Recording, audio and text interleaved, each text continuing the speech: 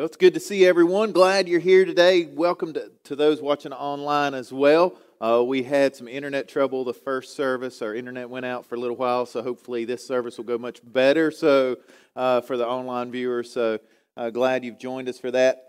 Few things before I jump in. We're in a brand new series that we're kicking off today about really about perseverance, about devotion, about sticking to your faith even when times are tough. And we'll get into that in a few minutes, but I want to share a couple of opportunities that we have to get involved here. And so a few things coming up just this week. One is we have a special leadership training event on Tuesday night. And if you've ever found yourself in a situation where you're providing advice, counsel, help to someone in a crisis situation, this training is for you. And so it's for our life group leaders, for our elders, for our ministry leaders on Tuesday night, anyone else that's interested. But we're going to be talking about how to respond to people in crisis, how to really help them, and how to know what type of advice to give, when to get help, suicide prevention, how to handle abuse, all sorts of things like that. Our very own Cynthia Chaussee is going to be helping lead that. So it's be Tuesday night at 7 p.m. You don't have to sign up, but that's here at our new Center 242. So that's Tuesday night, and we are going to be filming that in case for those that won't be able to make it, we'll have that for replay. So that's Tuesday night. On Wednesday night, we've got our free community meal. This month we're doing chili and cornbread. We do a drive-up meal. And so we need plenty of help with people making chili for that. So if you could fix a crock pot of chili and bring it, that would be incredible for Wednesday night to help us with that. And you can sign up for that at mycornerstone.fyi. That's the website. You can go sign up and help with that. I think the only other thing is we're really trying to get our life groups going. And COVID has made it so tough to stay connected. And we believe this is such an important need in our church and in our community. And so I want to encourage you, and whether you do it online, whether you do it in person, whether you do it informal or formally, just get together with other Christians throughout the week. Study the Word, have a meal together, have fun. We can help provide you resources of things that you can study. We can help encourage you. But it really is important to get these going in some way because there's just such a sense of isolation. There's such a sense of people just need support and encouragement. We'll actually be talking about that today. So really, if you're interested in leading a group or hosting a group, let us know. Over the next few weeks, we'll be sharing a little more about that. So that's really all the announcements I have. One more, I about forgot. We are collecting some cards to send to Max Brown. And if you know Mighty Max's story, he's a young boy. He's got cancer again. He's back in Brenner's from right here in our community. So we're getting some cards, and we've got some cards out on the resource table if you want to fill one out. We're sending some gift cards and some stuff from the church. So just keep them in your prayers. The very well-known family here in Galax, that we're all close to, so just keep praying for them. So, I think that's all my announcements. I don't think I missed anything. So, we are in a brand new series about being devoted. And I want to open up by sharing something a little personal. And I think sometimes we don't stop to celebrate kind of how far we've come or what God has done sometimes. And I kind of want to do that this morning. Some of y'all know that I had a little bit of a health scare back in 2017.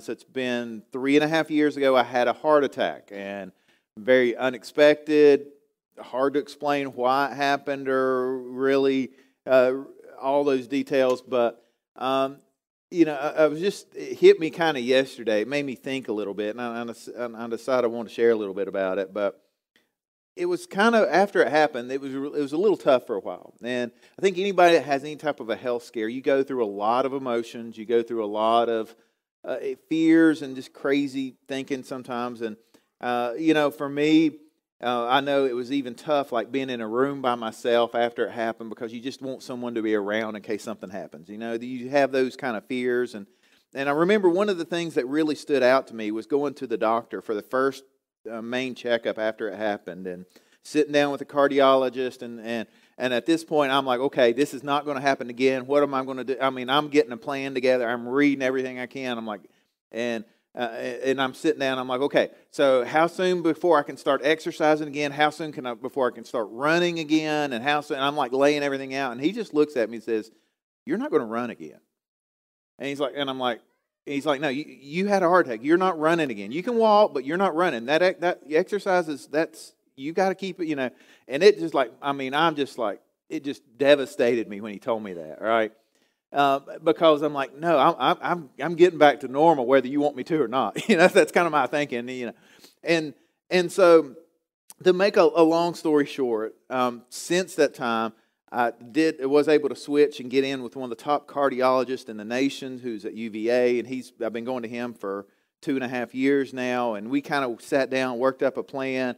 He said, okay, you can get back to exercising. He said, you're going to have to take it easy. Here's the steps. Here's kind of the miles. Here's what you got to do. Here, you got to keep your heart rate down. You got to do this. But to kind of condense everything that's happened in those last 3.5 years, yesterday I was able to run 4 miles without stopping. And that's pretty cool. And really running faster than I was before, which is kind of crazy. All while keeping my heart rate down. And I share that not to brag on myself because I'm still slow and I'm still old. But I want to brag on God a little bit. That's pretty crazy, right? To go from that to and I don't know. I just think we've got to stop. There's not a lot of explanation sometimes for why things happen. And doctors don't always have the right answers or don't always understand, but my God does. And I'm thankful for that. And I'm just, you know, for me, you know, knowing that was a pretty big setback for me. And I think when that happened, I had a choice to make. And it's amazing to me. You look statistically, most people, when they have a heart attack or a major health risk, the doctors will tell them, you got to change your diet, you got to change all that, you got to change. Most people don't make those changes. Why is that? Well, we've lost this idea of perseverance. We've lost this idea of hard work and tenacity. And instead, we want instant results. We want to be able to just give me the pill I can take to get me back to normal. I don't want to change anything. And the same thing is true in our spiritual life, though, too. We want instant results spiritually. Go to what do I have to do? I'll read the book. I'll say the prayer. I'll do whatever you just tell me, and let me get back to my life. That's the type of discipleship mentality that most people have. Oh, I need to go to church. I'll go to church 1 hour a week, and then that's all I got to do. No, that's not what a life of discipleship looks like. And that's really what this series is about. How can we really be devoted? How can we push through when we hit setbacks so we don't give up, so we don't run away, so we don't turn our backs on God in the process? One of the things that's always bothered me since I've been in ministry is the fact that I've seen people get excited about church. I've seen people, you know, they start going to church and maybe they get saved and maybe they start serving and they get connected and they start doing things and there's all this excitement and then they hit a roadblock. Like we all do. And maybe someone said something that hurt their feelings. Maybe someone did something. Maybe it was a personal preference didn't get met. They didn't like the music or it was too loud or they didn't like the color of the carpet. They didn't like the Bible version. They didn't like something. And they get upset. And instead of sticking through it and pushing through, they turn their back and they run away. They either go to another church. They either leave the church or you just see that happen time after time. And it bothers me when I see people excited about God, but then so quickly, so easily, they give up. Have y'all seen that? And that concerns me because that's kind of indicative of a bigger problem we have in the church world today. It's this idea of if my needs aren't met, then I'm gone. If my needs aren't met, then I'm going somewhere else.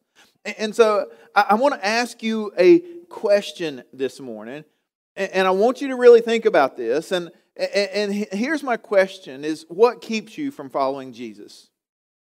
What keeps you from following Jesus? What is it that prevents you, right, that keeps you, that would cause you to turn your back on Jesus? I know you're saying, but Mike, we're here, you're preaching to the choir. We would never do that. I know, I mean, I get that, right? I understand that. But the reality is, I've seen it happen so many times that I know statistically for any group of people, the ones watching online, the one here, some of the people will eventually quit going to church and will kind of slide away from where they are right now. So why does that happen? What is it? I want you to think right now, what is it that would cause you to do that? And if you can think of anything in your mind that you would say, if this happened, and I mean, there, anything at all. Now, there are things in church. If you go to a church and they're not teaching God's word, if you go to a church and they're not serving others and they don't have love, and there's issues, right, that would mean that you need to find a better church. But you don't turn your back on Jesus. You don't turn your back on Jesus. There should be absolutely nothing that would keep you from following Jesus. And I just want to ask that. I want you to really think about it, because I think for some of us, we've never even entertained that thought that I could quit going to church, that I could quit following after Jesus. The truth is, though, for so many people, it happens. And I want to this morning, dive into it. I want you to think about it, because life, it's going to be tough. You're going to hit struggles. You're going to hit problems. And I think one of the most dangerous theological teachings out there right now is this idea that God doesn't want me to be sick, He doesn't want me to go through any problems. He doesn't want me to be poor. This whole prosperity theology, health and wellness, and God wants me to be healthy, wealthy, and wise kind of teaching. That's dangerous. Because the truth is, every single one of us is going to face problems. Physical problems, emotional problems, spiritual problems, relational problems. And when we do, it's how we respond to them that's going to show how committed we are to Jesus. In this series, we're going to be in the book of James. In the first chapter of James, there's kind of an interesting passage here about how we can stand firm in the face of adversity. Let me kind of give you a little bit of background on the book of James. We think it was written by James, the half-brother of Jesus. And what's interesting about James is that he did not follow Jesus while Jesus was alive and doing ministry. As we read church history, we read Scripture, what we find is that he kind of stood on the sidelines. And then when Jesus came back from the dead, that was enough to change anybody's mind. And so after that, he started following Jesus. And so he started teaching and sharing. And James became known as this really diehard, committed guy. A guy that was no nonsense. A guy that told it like it was. A guy that had such a reputation. The early church says that his nickname was Camel Knees, because his knees were so calloused from spending so much time on his knees in prayer. That's the kind of guy that wrote the book of James. And so in James chapter 1, I want you to read what he says here. And I'll pick it up in verse 2. He says, "Dear brothers and sisters, when troubles of any kind come your way, consider it an opportunity for great joy. For you know that when your faith is tested, your endurance has a chance to grow. So let it grow, for when your endurance is fully developed, you will be complete. You'll be perfect and complete, needing nothing." I love this because when you read this, you just get, again, I'm kind of in my mind picturing this rough, tough, no-nonsense guy saying this. And he's like, you better suck it up, right? That's because it's going to be tough. And when it is, it's an opportunity for you to be joyful. For you know when your faith is tested, your endurance has a chance to grow.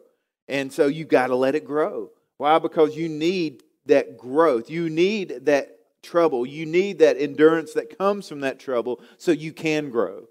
And so here it is plainly, like you're going to have problems.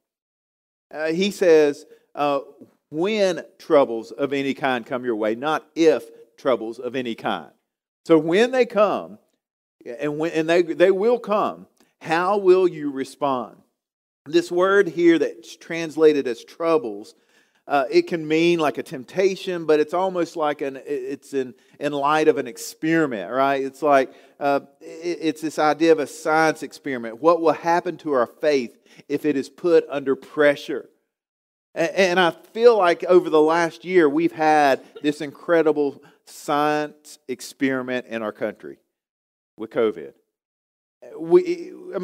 Something that none of us really predicted or saw coming. And now we can step back and say, okay, this was a big experiment. How did it affect people's faith? How did it affect people's faith? Think about that for a minute. For some people, they pushed through. They kept their eyes on Jesus. They did whatever they could. They joined church online. They reached out to their neighbors. They kept serving, looking for opportunities. And here's what we've seen, right, as a church. There's right when we, back in March, when we had to go online only for several months there, we saw this huge surge in people watching online and participating online. And that was kind of cool to see the technology in place to keep things going. But then we start dipping down. And every week, and we could watch how it was viewed throughout the week, and we just saw that number start going lower and lower and lower. We opened back up. Some people came back. Still not anywhere near the attendance we were before. In combined online and in person, it's starting to go back up a little bit now, but we're still not where we were pre-COVID. And so what does that tell me? It tells me that the experiment that we've been through, that for many people, has been an excuse to kind of walk away from the church. That's the reality of it. Every pastor I talk to has said the same thing. It's not unique to Cornerstone. It scares me a little bit. Because if all it took was COVID for people to turn their back on Jesus, man, what happens when we face real persecution? What happens when we go through even tougher times or bigger problems pop up? And I don't share that to fuss at people or to condemn or to shame. I just share that to say we've got some work to do, right? We've got some work to do. We look here in James. James tells us when we go through troubles, that's what gives us endurance, and that's what helps us grow. That's what helps us become more like Jesus. There's a guy named Eugene Peterson. He wrote the Message paraphrase of the Bible. He wrote a book many years ago. It was actually kind of the inspiration to do the whole paraphrase, the Message. But he wrote a book called A Long Obedience in the Same Direction. It was a book on the songs of ascent and the Psalms from Psalm 120 to Psalm 134. These were psalms that were sung by the pilgrims on their way to Jerusalem as they were traveling there to worship. And so they sang these on their way traveling. And he kind of wrote a book about this, A Long Obedience in the Same Direction. I love that title, and that's kind of the inspiration for this, right? That he shares about it, that there's this, again, and he wrote it because so many people were looking for the quick fix. They were looking for the instant gratification. Now, he said this. He said, there is a great market for religious experience in our world. There is little enthusiasm for the patient acquisition of virtue, a little inclination to sign up for a long apprenticeship in what earlier generations of Christians called holiness. Religion in our time has been captured by the tourist mindset. Religion is understood as a visit to an attractive site to be made when we have adequate leisure. So much in that. He's like, we don't want to commit to that holiness, that process of being different, of being set apart. We don't want to commit to that. But we want this tourist experience where we just show up and are entertained for an hour and then we go on our way. And he kind of says that's the problem, right, with the modern church. We're afraid of the commitment. We're afraid of the work. We're afraid of the hardship that it takes to grow in faith, and yet we want the quick leisure of just showing up on Sunday morning. And so I think he's on to something there, because we live in this society where people want instant results. And whether it's their health, they just want that pill to fix them. Whether it's school, they just want to say, okay, just tell me what I need to know and then I'm done. It's like everything, we want it now. Here's the point I want to share with that. We all are going to have trouble in life, but we can still find joy. We've got to learn how to find joy and to push through the problems that we encounter along the way. James says, when troubles of any kind come your way, that's when you consider it an opportunity for great joy. And so I'll tell you this, we can either focus on our problems or we can focus on the one who can fix every problem. And I'm telling you, if you focus on your problems will overwhelm you. Your problem, when you look at all the problems that you are facing right now in your life, it can be overwhelming. But when you take your eyes off of your problems and you start putting them on the one who can fix every problem, that's when you'll see breakthroughs in your life. Corrie ten Boom said this. She said, if you look at the world, you'll be distressed. If you look within, you'll be depressed. But if you look at God, you'll be at rest. And there's so much truth there, right? You look at this world around us, it is so distressing to see the violence, the hatred, the arguing, the dissension, the division. You look within, and sometimes we let ourselves down. It's depressing. But when you look at God, that's when you can find real rest. One of the things that we forget about sometimes is how much conflict was going on when the New Testament was written. I don't know if you think about this or have ever thought about this. When the New Testament was written, the Jewish people were under oppression by the Roman government. The Roman government was the ruling power. They were not in power, right? The Israelites weren't. No, they had to do what the Romans told them to do. They were living in in an occupied state, right? They were literally enslaved, right, by the Roman government. And so that's the context that we find the New Testament that we have. It's not a context of power and prosperity. It's a context of we're being told what to do and when to do it and how to do it. And then in light of that, Jesus started getting this ragtag group of disciples together. It's kind of interesting. He gets a Roman tax collector, Matthew, right? And Matthew was a tax collector who was literally a traitor because he worked for the Romans collecting tax from his own fellow countrymen. And so, I mean, he was literally a traitor. Not well liked. Tax collectors were hated. Jesus picks these fishermen who were just average, normal, everyday guys. Just hardworking guys. Then he goes over and picks Simon the Zealot. And I don't know if you've ever looked at this, but a zealot, what that was, they were part of this group. This was the group that wanted to overthrow the Roman government. And they were the ones that were like, they hated the Romans. They were going to do they believed in violently overthrowing the Roman government. So Jesus has this group, right? Normal, everyday, average guys, a Roman tax collector, and a zealot who's wanting to overthrow Rome. And he brings them all together. And they had a lot of stuff. They had a lot of junk. They had a lot of problems, a lot of troubles they could focus on. But they were able to work together. Why? Because they took their eyes off their problems, they took their eyes off their differences, and they put their eyes on the mission. What God had pulled them together to do. And what Jesus was able to do is to pull those guys together to see that it was all about faithfulness. It was all about obedience. It was all about putting God first. And when they did this, right, they changed the world. They turned the world upside down. It's amazing to me that in the context of a government that was fractured, the Jewish people were oppressed, they were able to do what they did. Now, I believe that a big part of our problem right now is we're just spending way too much time focusing on our problems and not enough time focusing on our Jesus. Hebrews 12 says this, since we are surrounded by such a huge crowd of witnesses to this life of faith, let us strip off every weight that slows us down, especially the sin that so easily trips us up, and let us run with endurance the race that God has set before us. If I were to circle one word, it would be endurance right there. Let's run the race with endurance, the race that God has set before us. We do this by keeping our eyes on Jesus. the champion who initiates and perfects our faith. Because of the joy awaiting him, he endured the cross, disregarding its shame, and now he is seated in the place of honor beside God's throne. I don't know if any of y'all have ever... Do we have any runners here? Anybody that likes to run? Got a few.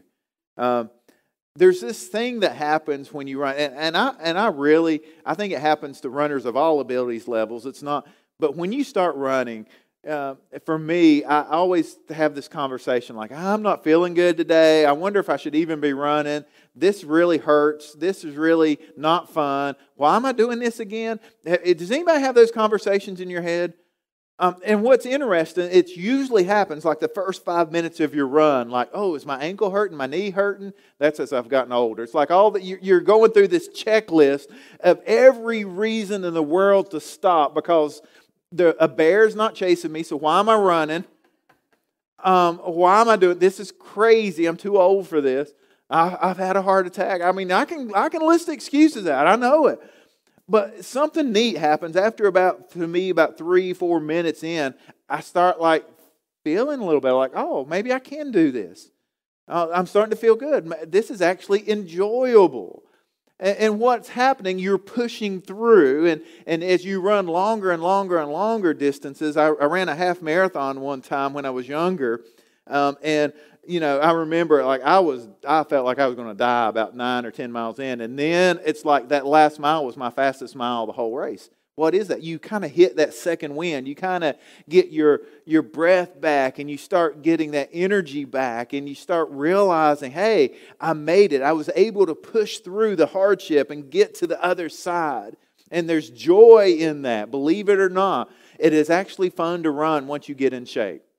And so you get to that point, and I feel like that's what this verse is saying. We've got to run with endurance. And that means there's going to be times you hit where you feel like quitting, you feel like stopping, you feel like turning around. But you've got to realize if you just keep pushing through, there's a blessing on the other side.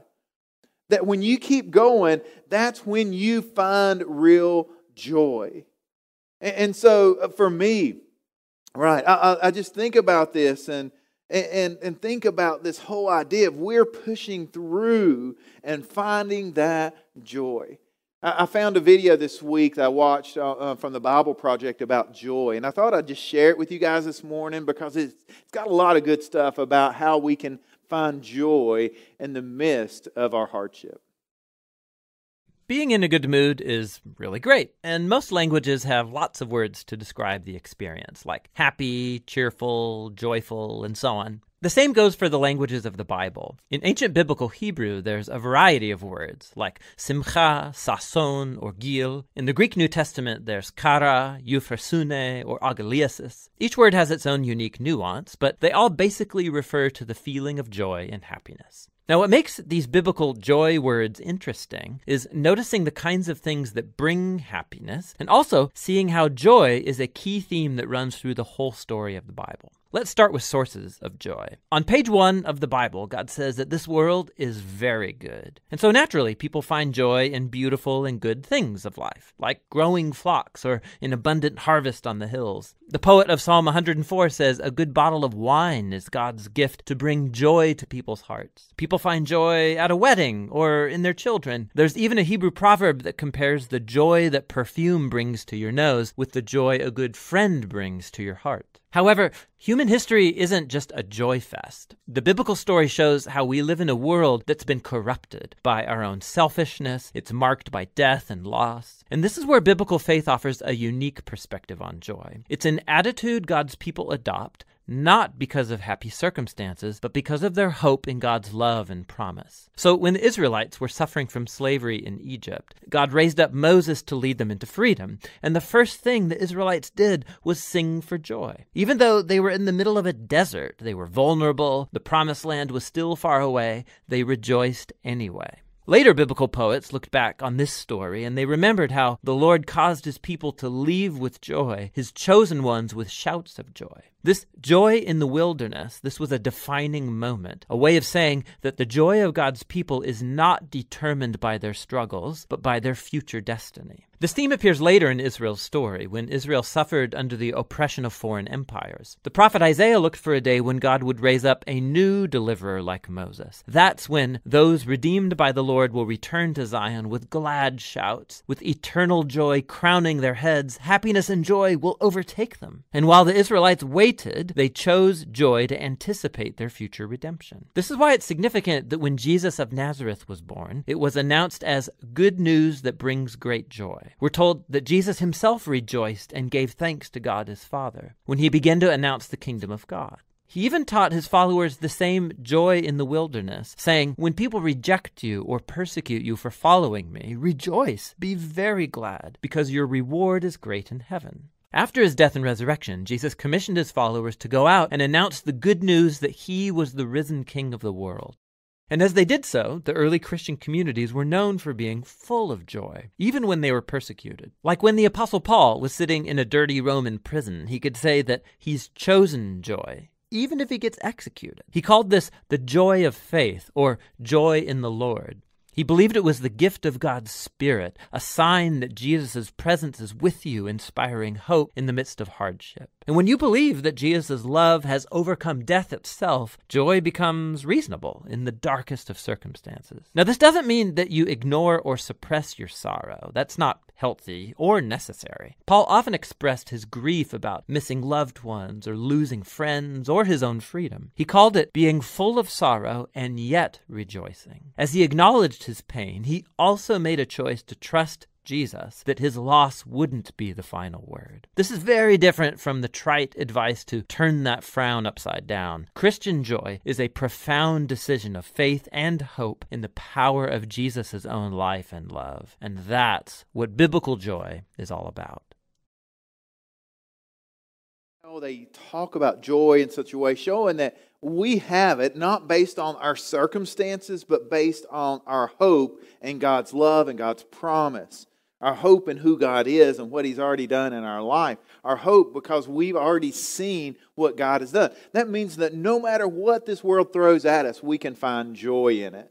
And if you're here this morning and you've lost a little bit of that joy, I want to real quickly give you 4 ways you can get it back. And we can find joy in Jesus by 4 things. Here's the first. We can find joy in Jesus by worshiping Jesus. By worshiping Him. There's something special that happens when we worship. And when we get together, we learn, we remember, we celebrate, we're encouraged, we're prepared to leave here and just keep serving Him. We can do this in person, which I'm so thankful for. We can do it online. Now, online, it makes it a little harder, right? Because you're watching, and our tendency when we watch something is to be a spectator instead of a participant. And so when we watch online, we've got to work hard to actually participate in the worship and get our family involved. And we've got to work hard at doing that, but it's possible. Our hope, though, is if you're watching online, that as soon as it's safe to do so, that you'll come back and be with us in person. Because I believe that we need this time we have together to worship and to celebrate. Colossians 3 says this. It says, above all, you clothe yourselves with love, which binds us together in perfect harmony. And let the peace that comes from Christ rule in your hearts. For as members of one body, we're called to live at peace and to be thankful. And it says, let the message about Christ and all of its richness fill your lives. Teach and counsel each other with all the wisdom He gives. Sing psalms and hymns and spiritual songs to God with thankful hearts. And whatever you do or you say, do it as a representative of the Lord Jesus, giving thanks through Him to God the Father. I love that. I mean, that's what we do. We get together. We praise God about who He is and about what He's done. And we do it giving thanks to Him. Eugene Peterson said this. He said, you can lift up your hands regardless of how you feel. It's a simple motor movement. You may not be able to command your heart, but you can command your arms. So lift up your arms in blessing, and just maybe your heart will get the message and be lifted up in praise as well. We are psychosomatic beings. Body and spirit are intricately interrelated. So go through the motion of blessing God, and your spirit will pick up the cue and follow along.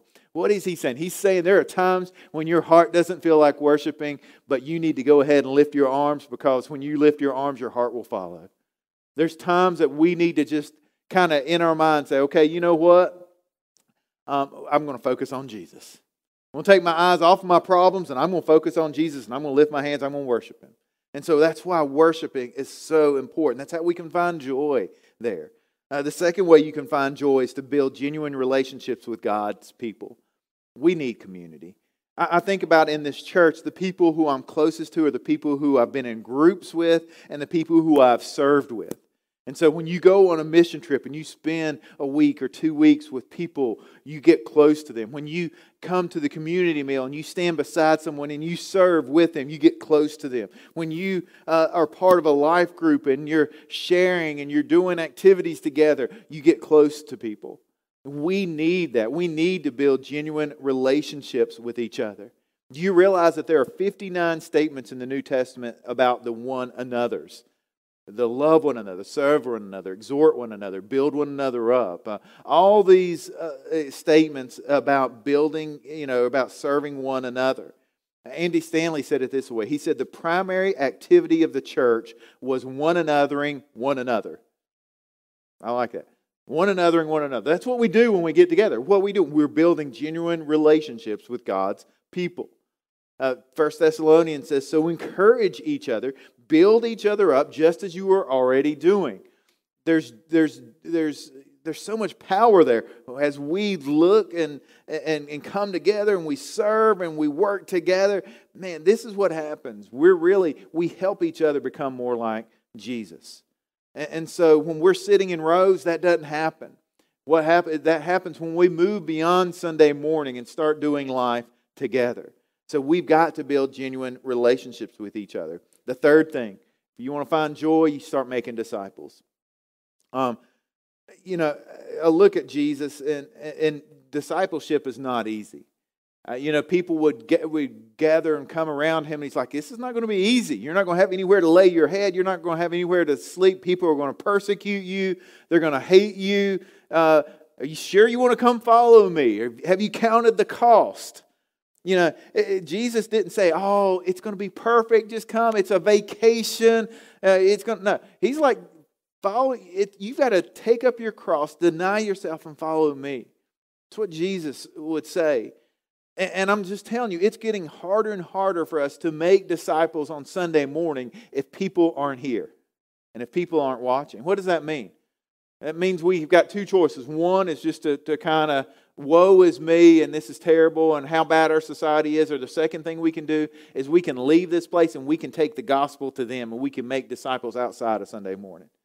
Now, which do you think we're going to choose? We're going to engage our community and world for Christ. But that means that I cannot do it alone. That means that every single one of us has to take up this responsibility to go and make disciples. So are you sharing Jesus? I'm telling you, there is no joy in the world that is greater than sharing Jesus with someone and seeing them respond. When you tell someone about Jesus and you see them change their life, you change their entire eternal destiny is changed forever. That's exciting and that's joyful. And we've got to get back to that. The fourth thing, and I'll finish up. If we want to have joy, we need to serve those in need. We've got to find out what we're called to do, and we got to do it. We've got to look for opportunities all around us to put our faith into action, and we've got to serve. There are so many ways you can serve, even here in this church, and so many different ministries. The only thing that is holding you back is your imagination. Right? If you look and you don't see your fit in any of our existing ministries, then maybe God is calling you to start a new one. Maybe God is calling you to do something else. But here's the reality. There is something you can do to glorify God and to build up others and to share love, the love of God with the people around you. Galatians 6 says this. So let's not get tired of doing what's good. At just the right time, we'll reap a harvest of blessing if we don't give up. So therefore, whenever we have the opportunity, we should do good to everyone, especially to those in the family of faith. So many people, they get excited, they're going to do something good, they hit a roadblock, and what do? They turn around. instead of pushing through. And when we push through, there's a blessing on the other side. And I'm just telling you, let's not give up. Let's keep pushing through. Let's not get so frustrated that we flee every problem that we encounter, but instead, let's put our eyes on Jesus. Let's keep going and let's keep serving. That's discipleship. And I want to close with this definition. Discipleship is simply this long obedience in the same direction. It's doing the right thing over and over and over again. It's making the small choice each moment, every day, day after day, to keep drawing closer to Jesus. When we do that, that's discipleship. You're going to be tempted. Oh, but it's so much fun to do this. It's so hard. You just give up, run away. No, we press forward. We press on. We keep our eyes on Jesus. We keep steadfast. We stay the course even when it's difficult. We don't deviate from that. We keep doing what God has called us to do. Eugene Peterson said this. He said, discipleship is a decision to live by what I know about God, not what I feel about myself or my neighbors. If we base our life on our own feelings, we're going to get let down.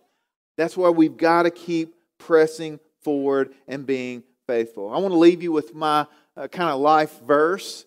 If I had to pick one verse, this would be it for me. It's Acts 20:24. This is the one I've got highlighted, circled. This is the one that I just keep going back to. And it's Paul, and he said this, my life is worth nothing to me unless I use it for finishing the work assigned to me by the Lord Jesus, the work of telling others the good news about the wonderful grace of God. I don't know what your verse is. I don't know what God has called you to do. For me, as long as this heart is beating, that's what I'm going to be doing. Okay, we've got to find what we're passionate about, and we've got to be obedient to that. And we've got to keep putting it into practice day after day after day. I'm going to pray, and then the praise team is going to come up as we close. Let's pray together. Heavenly Father, you are so good to us. And my prayer is that for everyone listening, watching today, everyone here, everyone online, that you would help us realize that life is going to be full of troubles and trials and problems and persecutions and setbacks and sickness. But in all of those things, we can find joy. We can grow in Christ's likeness. In all of those things, we can continue to grow in our endurance. And so, Heavenly Father, help us just to continue pushing forward and grow closer to you day after day. Help us to not forget the mission that you have given us to go and make disciples. Heavenly Father, I pray that this morning would be a time where we can really recommit ourselves to seeking you, to not turning our back, to getting more involved, to finding joy in the journey. Lord, I pray that you would help us take our eyes off our problems and put our eyes back on you, because you can fix every single problem we face. Lord, we need you. We need your love. We need your guidance. We need your wisdom. We need your forgiveness. Help us to receive that today. And my prayer is that for anybody listening, anybody here today, that they would know that you are their Lord and their Savior. That they would be able to confess that Jesus is Lord. That they would believe in their heart that, God, you raised Jesus from the dead just to save them from their sin. And because of that, because of your great love for us, we can be born again. We can be saved. We can find that new life in Christ. Heavenly Father, it's a free gift for anyone who wants to receive it. Help us to realize that and help us to share that with the people we come in contact with on a daily basis. We love you, Jesus. Now help us to worship you and to thank you for who you are and for what you've done. In Jesus' name we pray. Amen.